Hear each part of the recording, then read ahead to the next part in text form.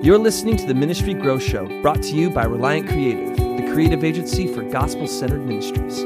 Find out more at reliantcreative.org. Welcome to the Ministry Growth Show, a podcast dedicated to helping churches and ministries grow and make more effective impacts for the kingdom of God in an ever-changing digital world. Whether you're building and growing a gospel-centered ministry or leading a church, if you want insight into the strategies, struggles, challenges, and successes of other ministry leaders, you've come to the right place. Welcome back to the Ministry Growth Show. Today on the show, I'm going to be talking with Scott Sabin. He's the CEO of Plant with Purpose. He's been with the organization for 27 years. Scott, thanks so much for being on the show. Thank you. It's great to be here. Yeah. So Scott, can you tell me a little bit about Plant with Purpose and specifically your role within the organization? Sure. Plant with Purpose is a ministry that works around the world in places where extreme poverty and environmental degradation intersect, places where subsistence farmers, some of the hungriest people in the world, depend entirely on the land and the health of the land to feed themselves, to feed their families. And we've specialized at working in these areas to restore the land that they depend on, to restore their livelihoods, to share the love of Christ with them.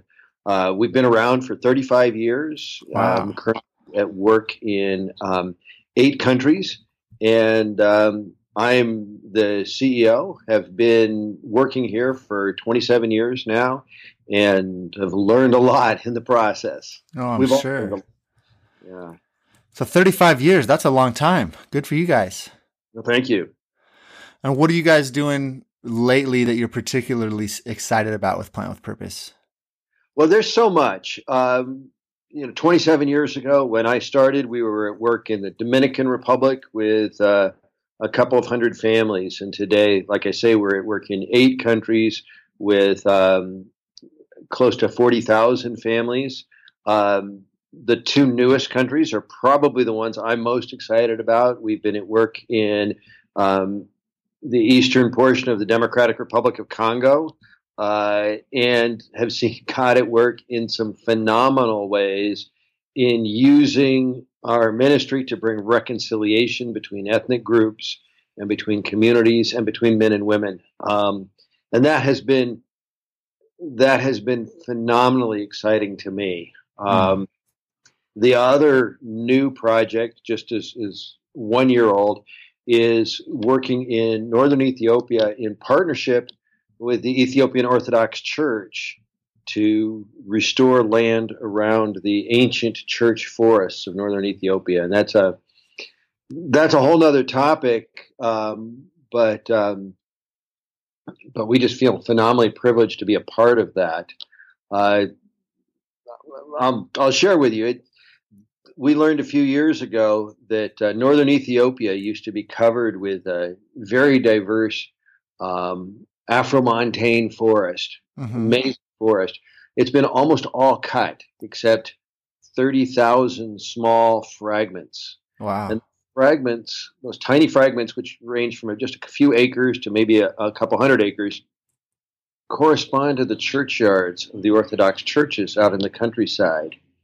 And because we work specifically with farmers in areas that have been deforested, we were invited to work alongside the farmers, which are the biggest threat to those church forests, and to help them improve their livelihoods and restore these forests.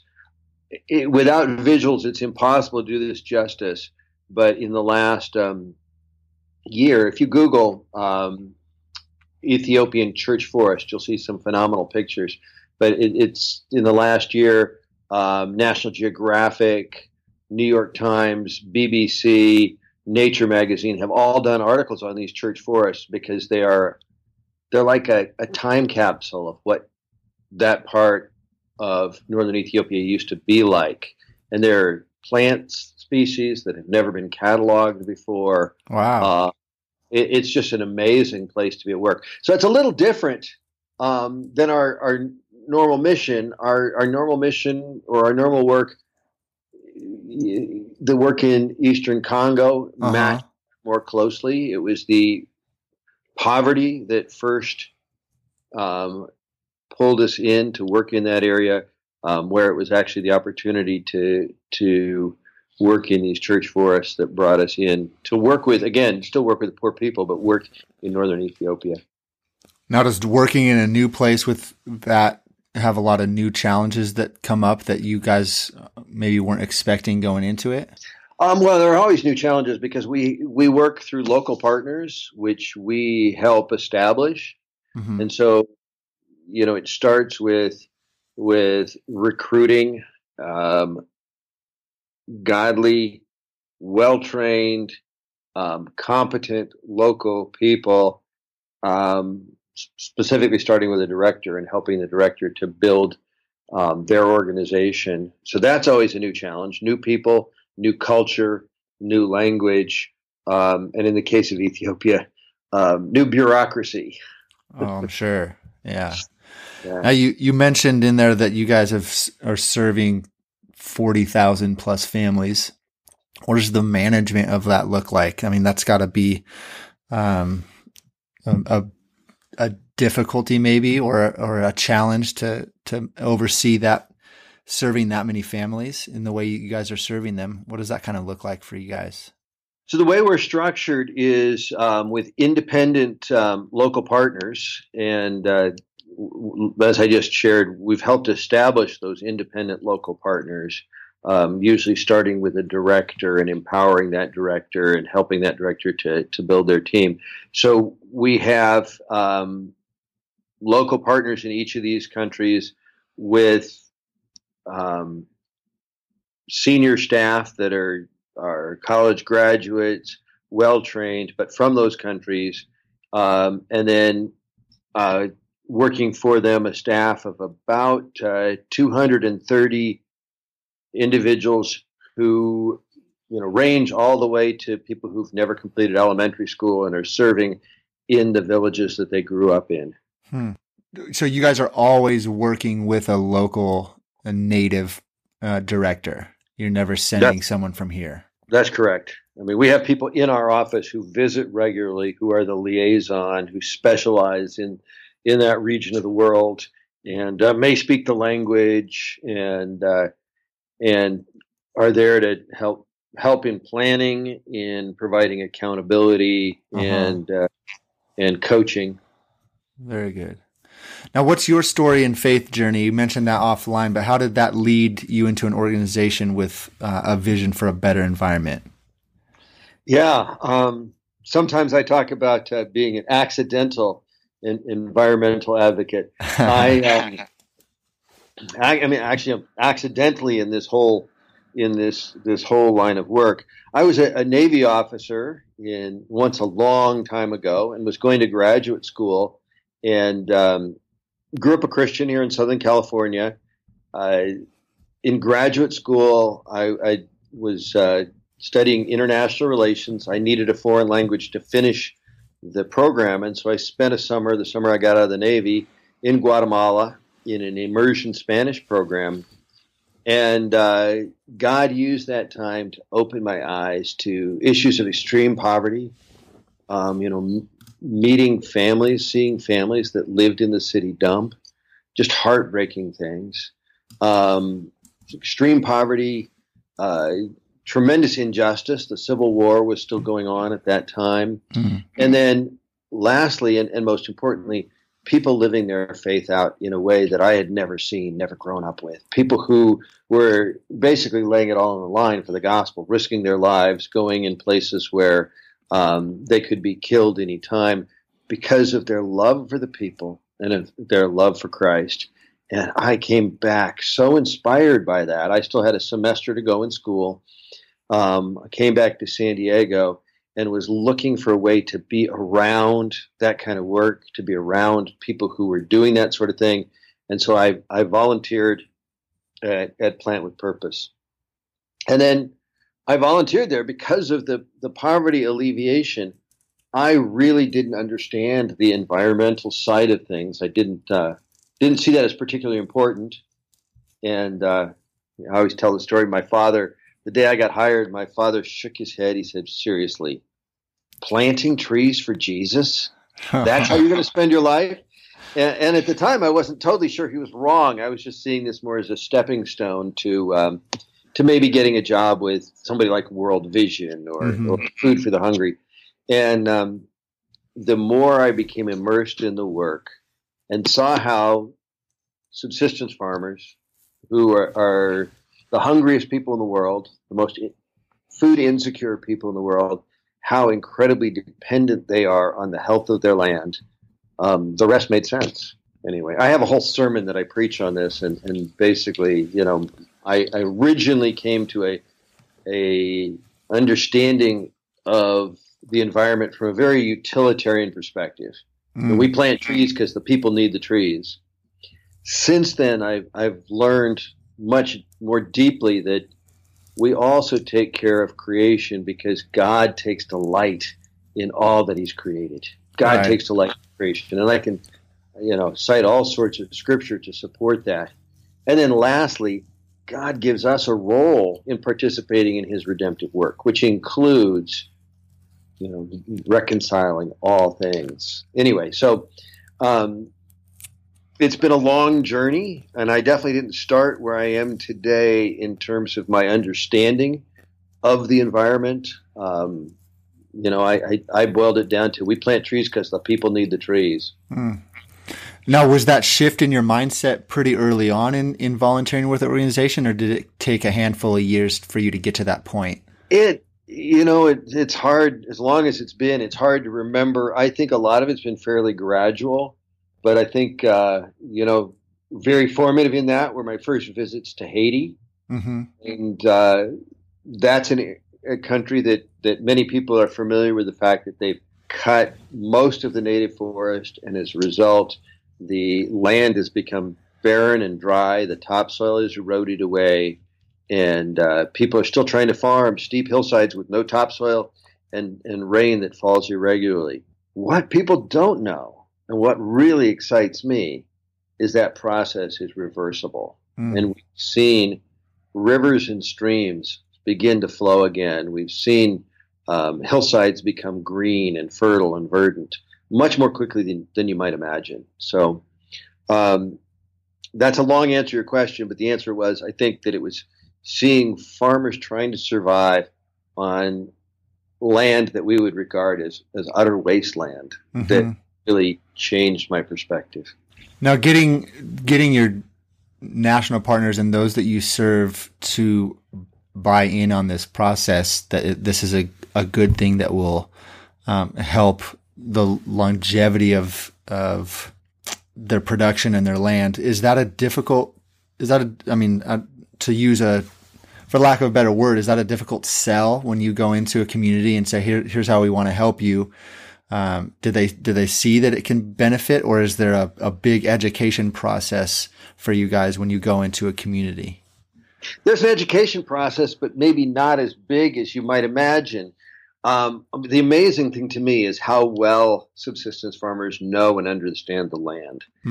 So I've had farmers in Haiti who, like I say, probably haven't finished elementary school, maybe illiterate, explain to me the water cycle and how a watershed functions with an eloquence that is unmatched by an American ecology or biology professor. But always finish that explanation with so we know we shouldn't cut trees, but how are we going to feed our kids? How am I going to feed my children? And that was where we made the connection with poverty and environmental degradation, that it right now it's a vicious cycle, right? The people are cutting trees to make a living, to sell as firewood, to clear new land for farming.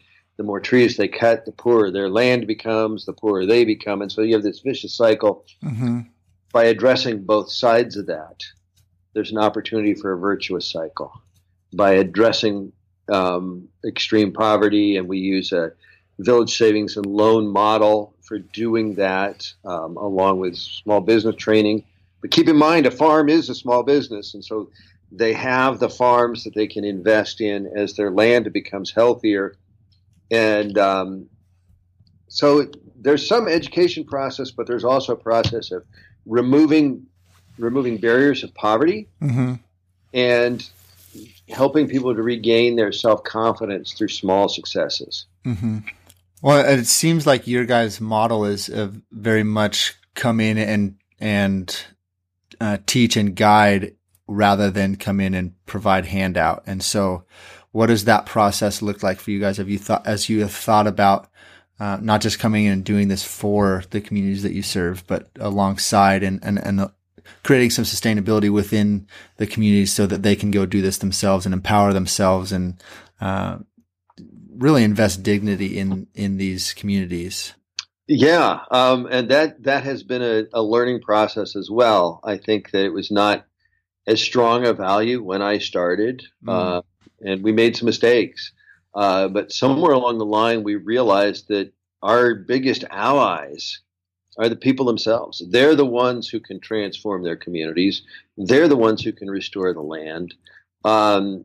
There's so many stories about that I'm really excited about. Our partners in Tanzania have planted over 12 million trees. Wow. And subsistence farmers or small-scale farmers are often blamed for the deforestation problem. I was in Tanzania, and every year we have a celebration. And I was there a couple years ago for this celebration and an award ceremony for people who've done the most planting trees. And we're driving out there. Our board chair says, Scott, we're expecting 7,000 people today. And the keynote speaker had to cancel. Do you mind filling in? Oh, my goodness. And then he said, here was the keynote speaker's speech. It's in Swahili, but maybe your translator can help you with it. I kind of put that aside. But the thing is as we were walking, we had this celebration in this soccer field. As we were walking up there, it was a procession. I look behind me, and I see literally thousands of people in this procession into this soccer field. All of them having paid to be there. And they're celebrating planting 1.5 million trees this year, and they did it voluntarily, and they did it on their own land.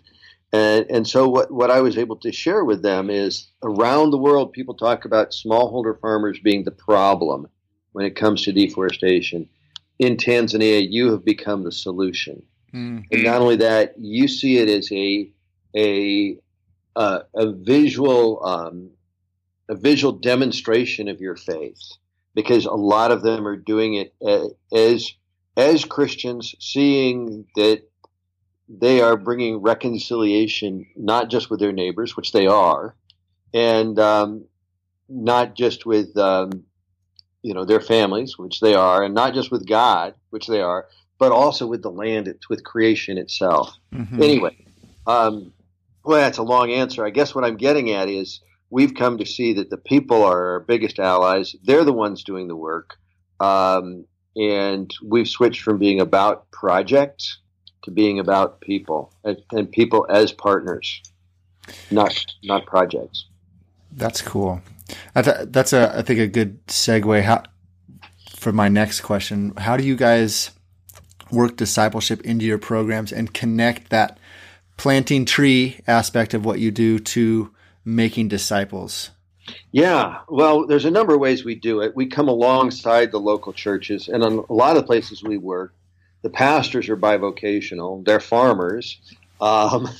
They are members of the savings groups, but we come alongside the churches, help them to be more active in reaching out to their communities. At the same time, through the savings groups, as people begin to experience small successes, it gives a perfect opportunity to talk about agency and vocation and the fact that God gives us talents and asks us, even requires us each to invest them on behalf of the kingdom. And what's remarkable to me is how empowering that is, that knowledge that you were created for a purpose. That's part of Plant with Purpose. You were created for a purpose, and you have something to contribute to the kingdom. So we work with a lot of returning refugees in Burundi, and in many cases, they spent years in refugee camps where they haven't been permitted to do anything productive. Wow. And so being told, you've been given gifts and you were created for a purpose, and that purpose can advance God's kingdom, is tremendously empowering. I'll share a story. This relates back to my first comment about Congo and some miraculous things. I was visiting some of the initial communities we were working in, 6 first communities, and we were hiking up this steep hillside between them. There's no road. So it was a 3-day hike, 2 days up and 1 day down, and lots of local people came with us. There was 8 of us, 4 or 5 local staff and 4 visiting staff, and then 50 other people who hiked with us and then camped with us on the edge of the forest. And our local director told me, he said, Scott, the guy who's been walking with you for the last 2 days, who's been helping carry your pack, was the leader of one of the guerrilla groups, one of the armed groups. And I said, really? Wow, can I interview him? So I sat down with this guy and I asked him, what had changed in his life. And he says, the men here didn't do much. We would just sit around and play cards and fight. And then your pastor came and started talking about work being a gift from God, and that I have something to contribute. And I thought, maybe if I help my wife on the farm, together we could do something really great. Mm. And then he goes on to talk about how the militia group had disbanded and they turned in their weapons to the government. And I'm, coming from an evangelical background, I'm asking him, so did you become a Christian then? And he gives me kind of an odd look. He says, no, I've always been a Christian. I grew up in the church. I was baptized in the church. I got married in the church. I just never knew it applied to anything besides Sunday before. Cool. Yeah. And then, so this guy, and there's a lot of people in the community who have similar stories. This guy has gone on to see his calling, his vocation is bringing reconciliation between warring ethnic groups and helping his wife and being a leader in the transformation of the area. We have a video, and I don't know, maybe you can link to it, but a video about this watershed. Very similar story. It's not the same guy, which is exciting because it means that the story is repeated at least twice. Yeah. But not the same guy, who's a former child soldier who talks a lot about beginning to understand that God had given him more of a calling than just, sitting around and playing cards. Yeah. Yeah. I'll link that into the show notes for sure. Thanks. Well, what has been one of the hardest lessons you've learned leading this organization? Oh man, there's so many. I made a list. I think early on, learning that it was possible to do harm. You're probably familiar with the book When Helping Hurts. Yeah. Which opened a lot of our eyes a lot of the eyes of people in the church to the fact that you can actually do harm. Mm-hmm. And having some direct experiences of doing that early on, and realizing that just because everything made sense on paper here didn't mean that it made sense to the local people. And we weren't involving them. The whole idea of empowering and seeing them as partners rather than seeing them as the project. Right. That was a very painful lesson. The years have blunted the pain anyway. I think learning that I was going to be a fundraiser was a very hard lesson. Mm. I love fundraising today. But not only did I not love fundraising, I didn't like the idea of fundraising. I think I've gone from seeing it as as begging, mm-hmm. to seeing it as an opportunity. As a fundraiser, I have the opportunity to do something with a donor that neither one of us could do by ourselves. Right. And so that was really exciting. And part of that too was moving from a scarcity mentality to an abundance mentality, and realizing that I don't have to force it. If the person's aligned, God owns the cattle on 1,000 hills. Right. I don't to run around begging or worried about the next day. Yeah. That was a big shift for myself.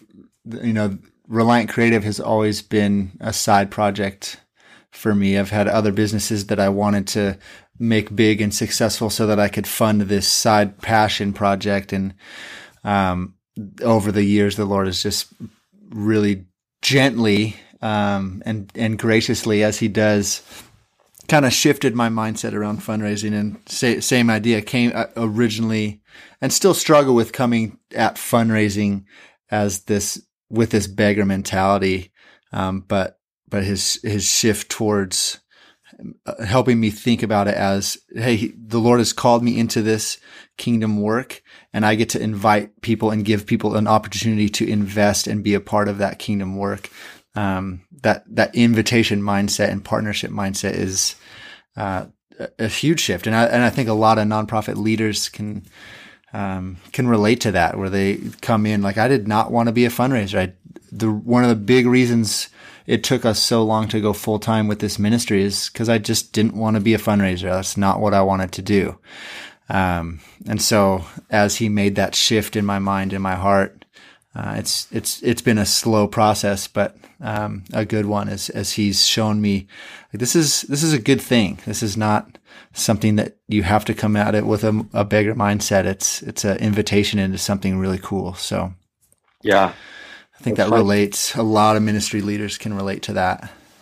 When I look at our growth curve, and very flat growth the first few years I was here, a lot of that comes down to me rebelling against the idea that I was a fundraiser. Yeah.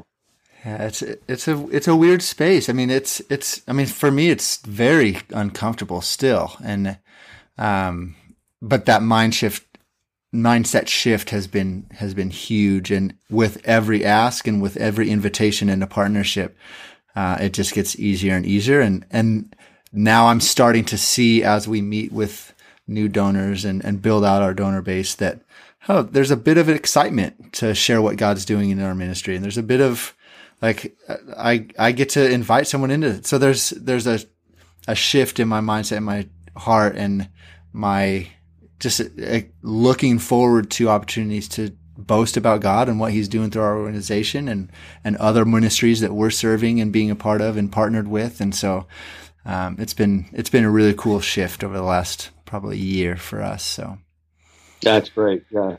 For me, part of it relates back to the whole thing of talents and God using our talents in the kingdom. I had this image of going to Haiti or the Dominican Republic and teaching people to farm, which is absurd. I've never farmed a hillside in a tropical country. Where my talents are better used are in telling the stories of those who do and those who are. So, yeah. Well, and coming in, like you said earlier, you realized when you went, you were meeting farmers who had more experience and could tell you more about, water runoff. And this is not my wheelhouse, so forgive me if I'm not consistent with the terms, but your partners in country knew more about some of the smartest people coming out of biology school that you had ever met. And this idea that you could bring him something, a farmer, something that he didn't already know, that wasn't the problem. The problem was shifting mindset in other areas. So yeah, that's really cool. Now, as Plant with Purpose has grown, how have you guys managed the growth and change within the organization? And what are some of maybe your reflections on nonprofit management over the last 25 plus years? Yeah. Boy, there's so much there. I think one of the things that one of the challenges as we've grown has been building systems when communication between the field and the fundraising was one side of my brain to the other. That was pretty easy. When we now have different people talking to donors, people here who are doing the evaluation and collecting the data, and people who are talking to our field partners, there's all sorts of communication pathways and processes and standards that need to be set up, and often learning that and figuring that out when there's pain has been hard. And so trying to get ahead of the process and build to be the organization we want to become instead of just reacting to pain. And related to that, and part of becoming the organization we want to become, is bringing in outside help. There was a period of time, maybe 15 years ago or so, when I looked around in our office and there was not a single person who'd ever worked in another nonprofit or another ministry or overseas with another organization. In fact, a lot of them had never worked another job. Wow. Realized we were very ingrown. We probably had invented all sorts of wheels that didn't need to be reinvented. And so we went out of our way to bring in outside expertise, hire people who'd worked in other organizations to learn how they'd done it. It's just in the nonprofit world, I think it's very easy to become insular, to think that you're doing good work, but because no light's being shown on it, really not doing good work. Mm. And as you guys went through that process and made some of those changes, did you? I mean, I'm assuming that maybe there was some upfront cost to that, but did you see on the back end that it ended up being financially more beneficial and more efficient, and setting up processes and looking and shining light on things that maybe you hadn't shown a light on, that you developed more clear strategies and more clarity to your efficiencies?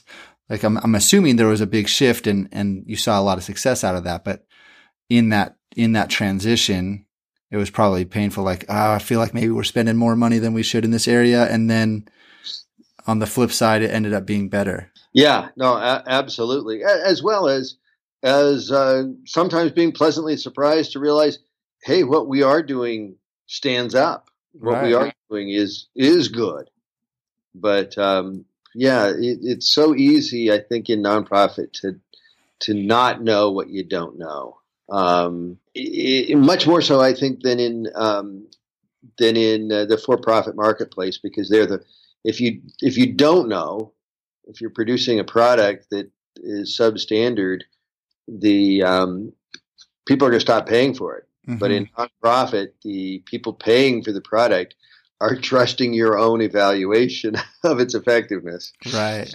So what does that process look like for you guys to look at your processes and make sure they are working and you are seeing results? If I know it's hard to quantify results in the ministry space, but what does that kind of look like for you guys as you've looked into, is this working?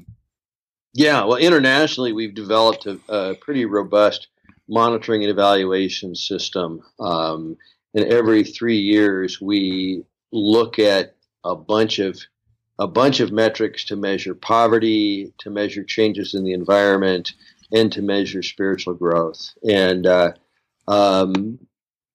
the first two are much easier to measure. To measure the change in poverty is much easier because it's much more quantifiable. Similarly, environmental change, we use satellite imaging to see the difference that we're making in the forest. And we're working on monitoring water quality to see the difference we're making on the water resources. In spiritual change, we use a number of different ways of measuring that. Some of it is bringing together pastors in the project, or in the program areas, I should say, to talk about the most significant changes they've seen. And part of it is we do a household survey, and one of the questions we ask is, how often do you help your neighbors? And we see an increase in that. Why that? Well, it's a proxy for the fruit of the Spirit. Mm.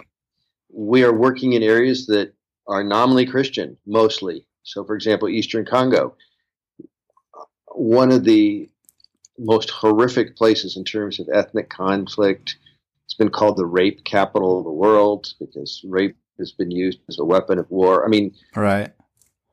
horrible place, but nominally Christian. Everybody at least will say they're Christian.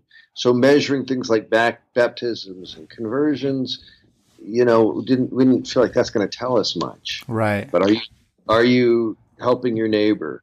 Do that tells us a little bit more about how you're manifesting your faith.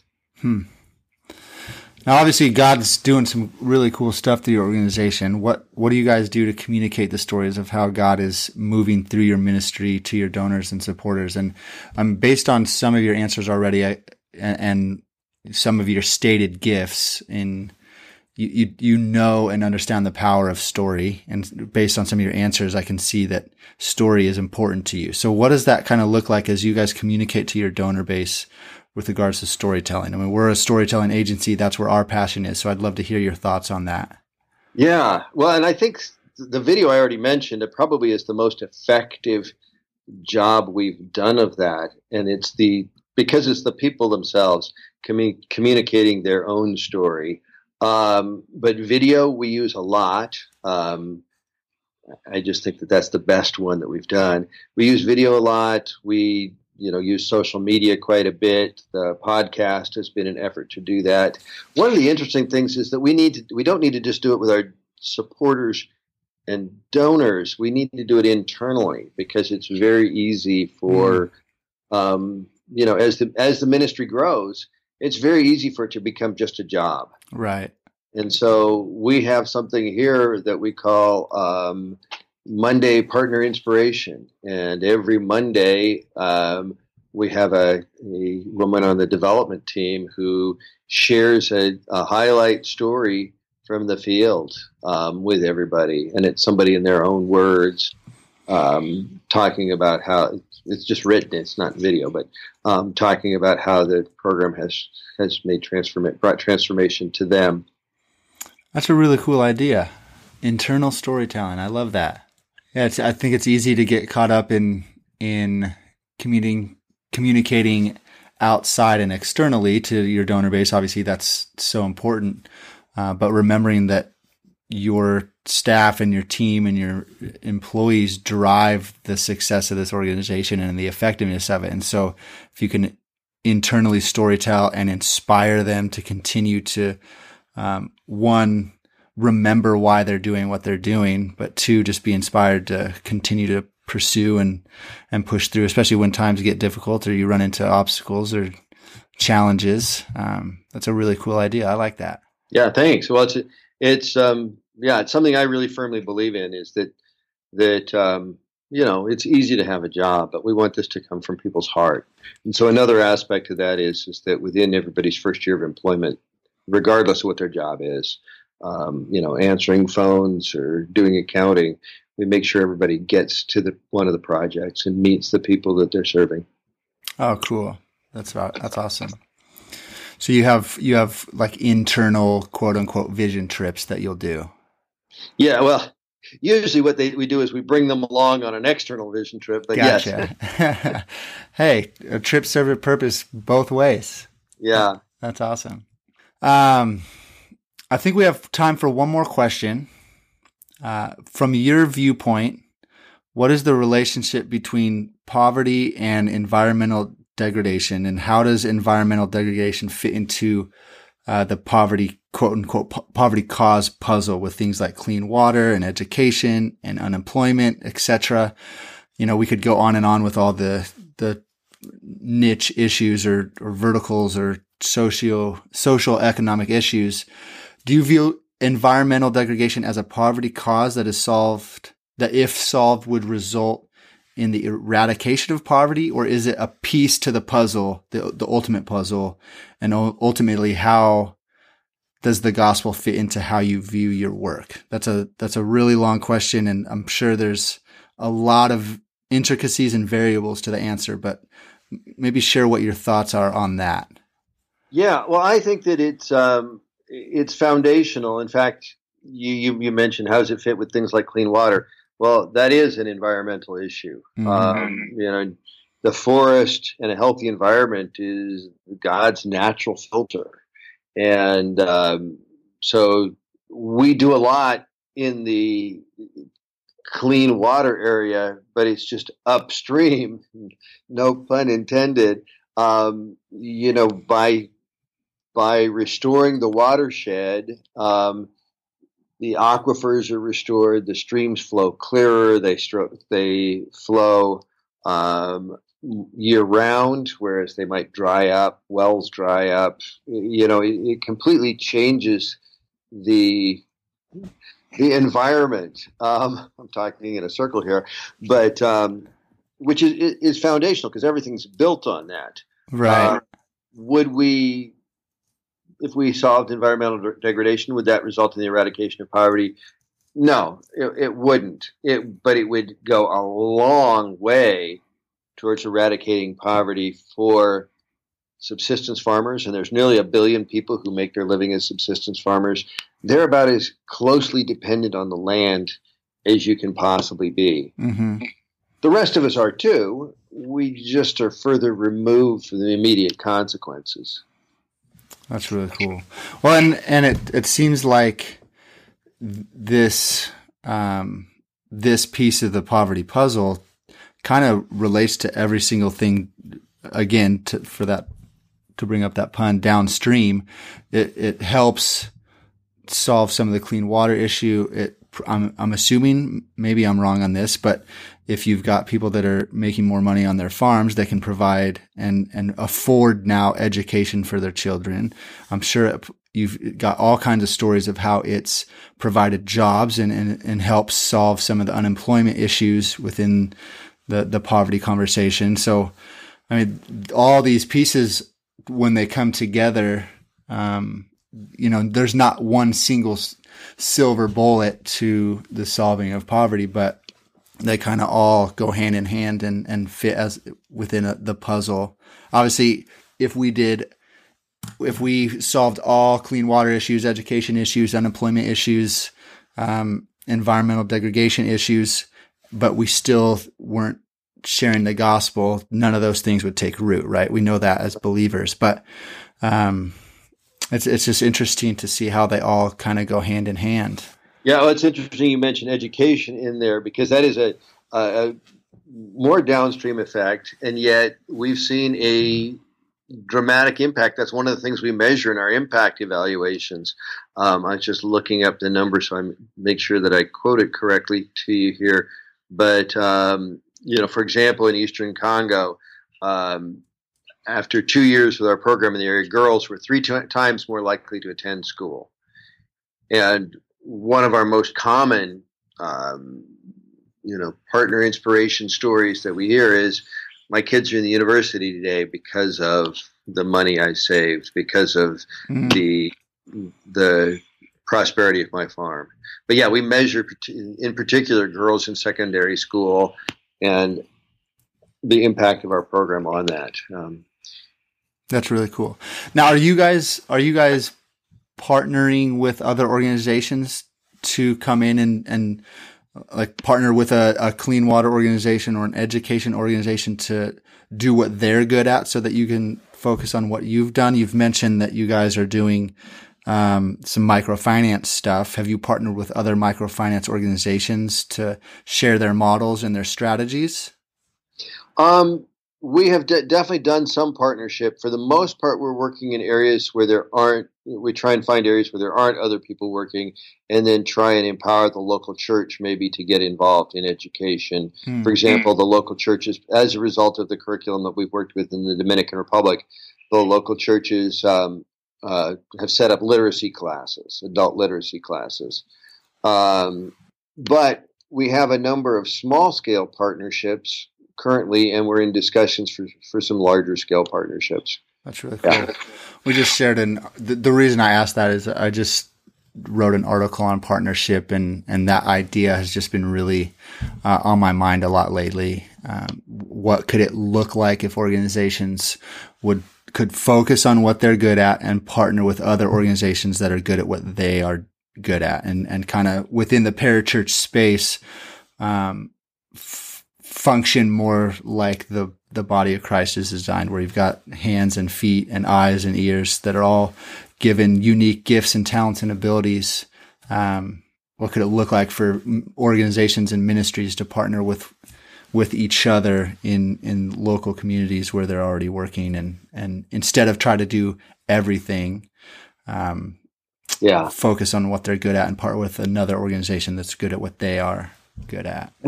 We in Burundi, we partnered with World Relief in the past on a refugee resettlement program. We also partnered with them in Haiti after the earthquake.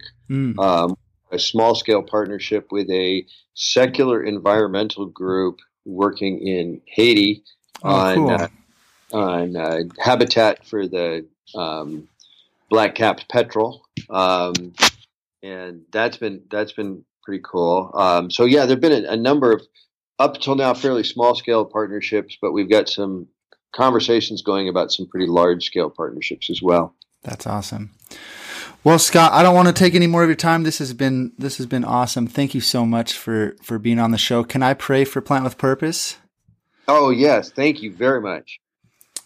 Father, we just lift up Plant with Purpose and Scott as he leads this organization. I pray that you would just guide him and lead him and give him clear direction on where you want to take this organization and where you want to take him as a leader. Father, I pray that he would just pursue you diligently and seek your guidance. Father, I pray that you would make that clear, that they would be able to stay nimble, to adjust to direction shifts if you have that for them, Father. And I just pray that you would continue to work in and through Plant with Purpose to rescue and redeem and do the incredible work you're doing through this organization. It sounds like they've got some amazing stories coming out of Plant with Purpose, and we recognize that is just all you. But I just thank you for Scott's willingness and his team's willingness to say yes to your invitation, Father. We love you. Thank you so much that you've invited us into this. In Jesus' name, amen. Amen. All right, Scott, if people want to get a hold of you or want to know more about Plant with Purpose, how can they find you? We are at plantwithpurpose.org, and specifically I'm at Scott at plantwithpurpose.org. Perfect. Look at that, sharing your email, direct access. You bet. Well, Scott, thanks for being on the show. Great. Thank you, Zach. Thank you for listening to this episode of the Ministry Grow Show. If you enjoyed it, we'd appreciate it if you rate and or review us on the iTunes store. And make sure you subscribe so you never miss an episode.